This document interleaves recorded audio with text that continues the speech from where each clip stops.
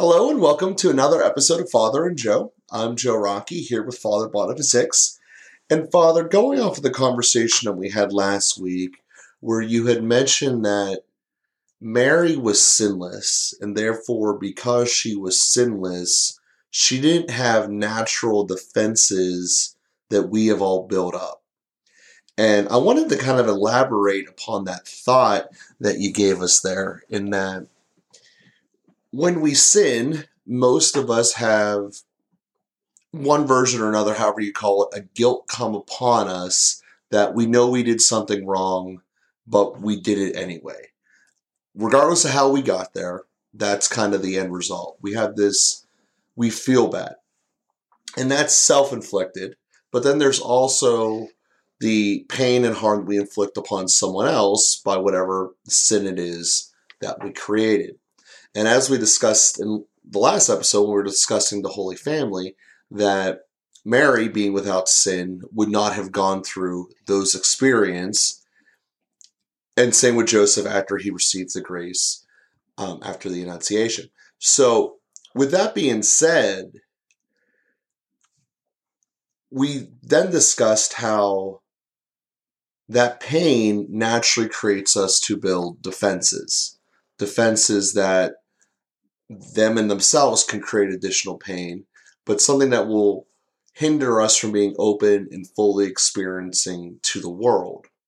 So I wanted to kind of really dig into that because we all are people of sin, and whether we have recognized it or not, all of us have built some type of defenses or another. And I kind of want to discuss that practice that's a human nature thing, because what I have found, the more we know about something and the more we can consciously affect it, the better we can be moving forward. There still might be knee-jerk things we can't handle, but in general, we can create a policy for ourselves, which in turn will make lives better for ourselves, everyone around us, and ultimately everyone. So that's kind of what I wanted to dive into in today's episode and see where it goes. Yeah, it's a fun topic. I just did a quick search on defense mechanisms, and as not surprising, there's lots of things out on the internet about those. I found one article that says top 10 most common defense mechanisms, and I'll just read them down, and that'll help to orient us towards real experiences that we're talking about. Number 1 is denial. Number 2 is repression. Number 3 is projection. Number 4 is displacement. Number 5 is regression. Number 6 is rationalization. Number 7 is sublimation. Number 8 is reaction formation. Number 9 is compartmentalization. Number 10 is intellectualization. So those are it's one listing of defense mechanisms. So that's the kind of thing that we're talking about. Compartmentalization, for example, is sticking something in some other category and then just sort of not dealing with it. And and the thing is, we all do a little bit of this as just a necessary part of functioning. We don't bring work home to a certain extent. Of course, we bring it home a little bit, and but normally we are not living in all places at the same time. We focus on the environment that we're in, and that's normal. We only have so much of our mind that we can separate out. But when we really forcefully compartmentalize, and you could think of the duplicity, living a double life, or a triple life, or a quadruple life, that we've compartmentalized a whole area of our lives, and we don't allow there to be any communication between that and another area of our life. And this is the kind of thing that can happen when somebody has an affair, for example, or behaves in a way at work. I mean, I suppose, I only know this from the movies, but, the kind of Catholic mafia thing that these guys are like, well, the Godfather is becoming a godfather. I mean, he's the baptismal sponsor for somebody's child, and he's like calling hits on people, and running drugs and things. So somehow those things can coexist in his mind, and those are defense mechanisms. If he actually confronted or brought some of those things together, it can really cause psychic breaks in us because we just can't reconcile certain things. And so the answer is not to develop better defense mechanisms. The answer is to actually work on integrating. And the one way that we can be all the same through all of life is actually by living a moral life, living in the truth, uh, acknowledging our weaknesses, embracing the good, striving for the highest ideal.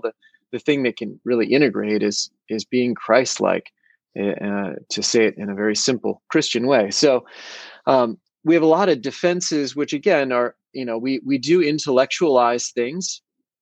We're trying to understand something, and so we move it into our head, and we don't feel it. We think about it, and we remove the emotion from it. We sort of work our way through it in our mind, and then the emotional part, our heart, as it were, we kind of stuff somewhere else, and so we don't have to, So when somebody witnesses, I imagine this kind of thing can happen for somebody who's experienced trauma in a war situation. It's turning a person into an enemy combatant, and we use certain language to fortify these kinds of things so that we can just handle life after experiencing some extreme kinds of trauma. And so instead of really feeling what it means that we just killed somebody or we watched somebody die on the battlefield, we chalk it up to a number, or we turn it into a strategy, or we do other things like that. So so we have a lot of defenses to deal with the things in life that are really hard to deal with, and that can, as I say, be wrapped around sinful behaviors, and we can start to develop those kinds of splits in order to justify or live with ourselves in the face of different kinds of sinful behaviors. Rather than entering into somebody else's pain, we intellectualize it, or we compartmentalize it, so that we can go along with our life in the way that we want to go along with our life. So when we're talking about sinlessness, now sometimes again we do that because that's whatever. The work shed that Joseph is working in doesn't need to come into the dining room, and he can leave things that are out there, but he's not forcibly exiling that part of his life out there. So if Mary says, "How was work today?" he can tell her how work was today. It isn't it doesn't create an internal barrier against certain things. And that's how we radicalize these otherwise, healthy internal processes in order to block out certain things, or not feel certain things, or not engage in certain situations. Joseph could have compartmentalized the massacre of the innocents if he were, but being who he was, he's going to feel those things. Now, maybe in the moment he had to prioritize getting his family out of Nazareth, but or out of Bethlehem, but he's going to come back to that. He's not just going to relegate that in denial to some other part of his psyche. He's going to feel the great loss of that evil that was done in his hometown, and at some level because of his own son, the Son of God. So those are the kinds of things we do with defense mechanisms, and so the first thing is not to judge ourselves. Maybe our listeners are thinking, "Gosh, I do a lot of these things," and there may be, as I said, healthy variants of that. But do I do it in a way that really shuts down areas of my life, that blocks out certain people, that prevents me from facing certain things, that ultimately leads to a double life, a lack of integration interiorly? And that's where we want to pay attention and see, are there some things that I really need to face? Do I need to face my own failures, my own infidelity? Do I need to face my own inadequacy, or the difficult situations that are going on around me? Do I need to face the fact that my wife has cancer, and I have a hard time even dealing with the idea of losing her, and so I just keep pretending she's okay, and meanwhile she's being starved of affection because I don't want to face that fact. And we need to be gentle with ourselves, because there's a reason that the mind is closing off some of these places. because it's painful and it's difficult. And so we need to have a little bit of care and gentleness in facing some of these things. A lot of times, a close friend, somebody we can talk with about it, is a great help. Obviously, counseling is centered on these kinds of things, to explore areas that we're not facing in our life, that we're not dealing with, and their counselors are trained professionals at helping us to do that. But anyway, these are the kinds of divisions inside of us that are a consequence of living in a sinful world, that we have to defend ourselves against certain things. And then when those defenses out of our own sinfulness become hardened, and then when our hardened defenses also become problematic and hurtful for other people, these are the kinds of cycles that we develop. And of course, when we're hurting other people, they put up their defenses, which can hurt us in return. And that leads into a nasty descending spiral. So as we go through that, there's a couple of initial thoughts I had, especially with what you're saying at the end, that yes, these are human nature. I mean, we have to have these types of defenses to be able to function.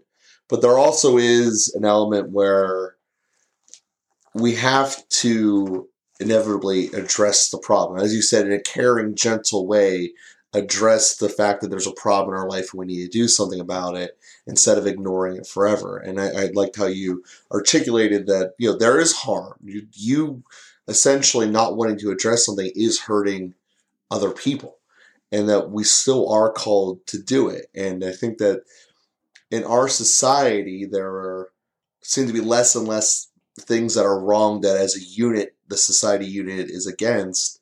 But one of those that still remains is hypocrite. If you're a hypocrite, that's something that universally people just disavow themselves with and don't want to be around. I think that this is an example of that. And as we've said from the beginning, the way to avoid all of these problems is to try to avoid sin in the first place. And, sin can be defined as obviously all the big ones, don't murder someone, don't commit an affair or anything like that, but also the little imperfections that come with us. Because one of the other things that human nature is that we all are kind of called to find a normalcy to be able to function. As you were going through there, our mind only has so much capacity. If we're constantly trying to change everything, we won't be able to function in the moment. And that's not a real way to survive. So therefore, human nature isn't built to do that. So we all are at the same time building these defenses and called to a way to normalize it, which is, as you went through that list, reconciling it, justifying it, intellectualizing it.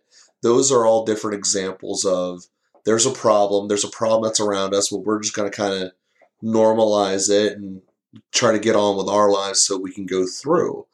If we think is one of the differences that you just brought up between our times and the biblical times, in America, it's very stark that the government can just wake up one day and say, we're going to murder every single firstborn kid that's younger than 3 years old and have essentially no repercussions for doing that. Same government will be in charge 30 years later with the exact same powers. And obviously those who are behind the Iron Curtain understand that that's a thing. But us in America can't even grasp that. But you talk to people who have come out of the Iron Curtain, how they said, well, that just became normal. It became about just surviving for ourselves to move on. And I can see how that's a normal intellectual thing to try to move on. So what I wanted to do with the second half of this episode was, since we recognize we put up these defense barriers and we recognize they can be problemsome, and we also recognize that our bodies and minds are essentially built to have these so we can kind of keep it moving, if you will, which is denial. That's one of the things you mentioned in there as well. How can we address these types of thought process, recognize there's a problem, not have a mental collapse, because that's obviously not what we're calling our audience to do here, but recognize that there's a problem and essentially make ourselves better for the future. As that was the calling in Advent, and certainly is the calling of Lent, to kind of this is part of the Catholic faith is to be able to do this, and I want to kind of go through the X's and O's of how we ought to do this moving forward. Well, just for full disclosure, I'm not a psychologist, and I don't want to tout myself as one. I love these things, and I work with a lot of people, and so I pay attention, and I like to learn. So I've read a lot. But anyway, just for full disclosure, and I very happily point people to a group of Catholic therapists in Indiana who have a website called soulsandhearts.com. And they have a podcast there. It's really focused on a lot of these kinds of things. So for people who want to do a deep dive into grief and shame and different sexual sins and understanding defense mechanisms and kind of the internal things that are going on, it's a great place to go, soulsandhearts.com. But they use a model that I really like called internal family systems. And the idea is that we have an internal family of parts. When we use that language, well, there's a part of me that wants to eat that chocolate bar, but there's another part of me that knows that's not a good idea. And we have that kind of internal division so that St. Paul can say, like, I do not do what I want to do, I do what I hate. The good I want to do, I don't do. And so he says, I'm at war in my members. And we have that experience that we feel an inner conflict. And a defense is doing that kind of thing. I like to say if there's a defense, it's defending something. And it's defending something important and something precious. And a lot of times in internal family systems, our defenses are conceived of as a sub-personality, a part of us. And there generally are two categories of defenses: managers and firefighters. Managers do things to make sure that they're always on time. Somebody who's maybe a little bit obsessive is an effort to control the environment, to make sure that nothing bad happens. That there's another part, I think of it as being beneath, that the manager is standing in front of to protect. If I don't do this, and these are the kinds of things that develop in childhood, for example, when I was 5 minutes late, my father almost killed me. That's not a true story about me, but that is a true story about some people. And when that happened, and maybe multiple times and things like that, but that kind of pattern developed this manager in me that's going to make sure I'm never less than 5 minutes early, or never less than 5 minutes early, that I'm always on time. And then that becomes an effort to protect that little child who was 5 minutes late, probably in total innocence, and who got clobbered by an angry dad, and in cases of abuse and different kinds of trauma, those things are obviously more exaggerated. But we develop those sorts of defenses, and then that is fine as long as it's working. But then generally that runs into some problems later down the line. You marry somebody who is always late, and then, my need to be on time clashes with her constantly being late. And that causes, other internal and marital struggles. So the question for me then is, okay, there's this part of me that's really determined to be on time. And then just to ask that part of me, why are you so determined to be on time?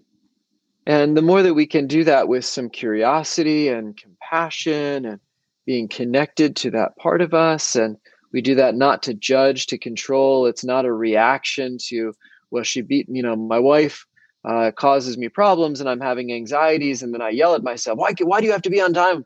That's not the attitude, but really exploring internally. What's going on there? What's happening? And sometimes we can kind of ask that part of us, why do you have to be so on time? And a result, an answer can emerge from the depths of us. It's sort of fascinating to not really know everything that's going on inside of us and to learn things from talking to ourselves, as it were. But anyway, we can just explore that, and maybe it comes back to us like, well, if you're not on time, that little part of you is really going to get hurt.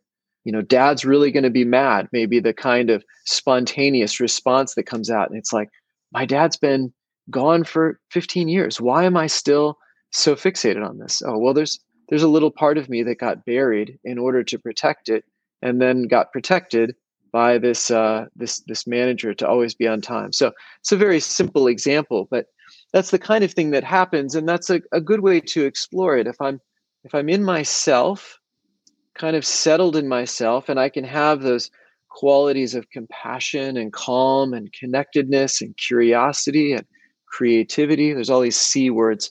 Then I can ask that part of me, what are you afraid will happen?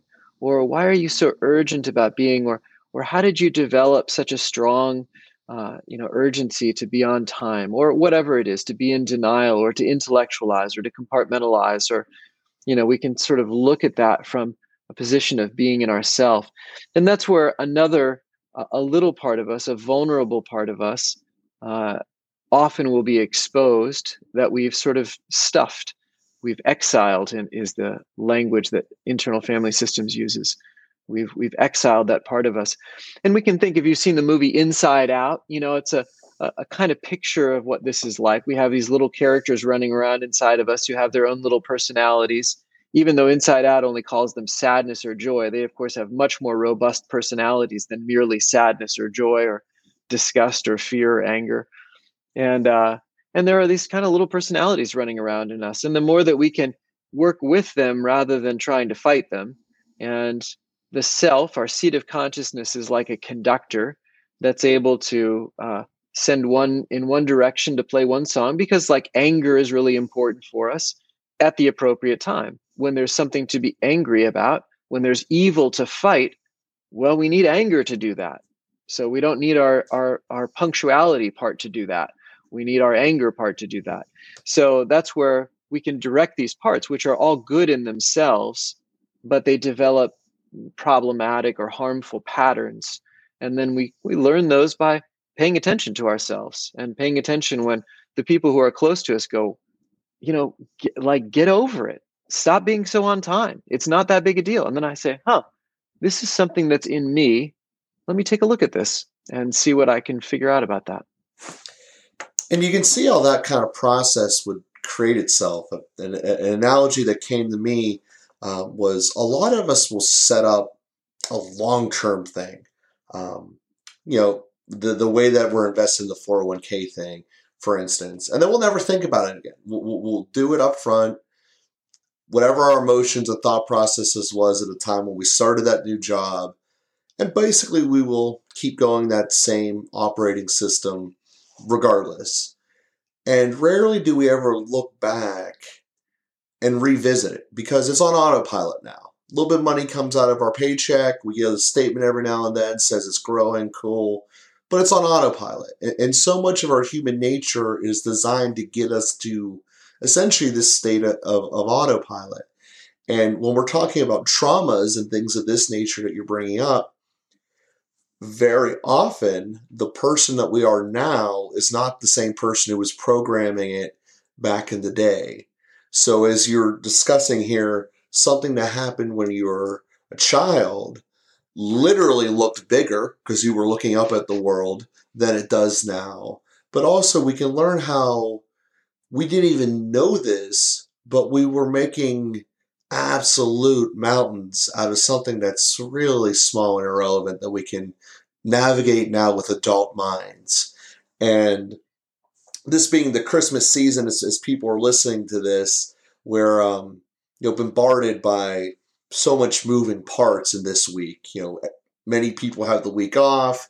There's trying to drive around. I know the roads around me become crazy during this week, and it's something. But to just call and sit down in yourself, to just kind of recognize some things that are going on in your own life, that why am I like this?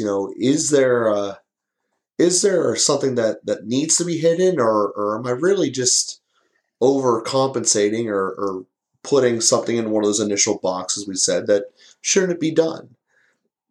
And ultimately, we know that the best answer moving forward is to be more like Christ and to not sin, because then we don't have to deal with the negative sides of hiding one part of our life from the other. And again, the parts of this is natural that, you don't walk around work. Like, my wife does not care what I did with the 20 different calls I had for work. She cares at the end of the day, the very high level stuff. Is it working? Are we happy? Are we doing everything right? Cool. Keep it moving. And there's a certain element that we need that to function.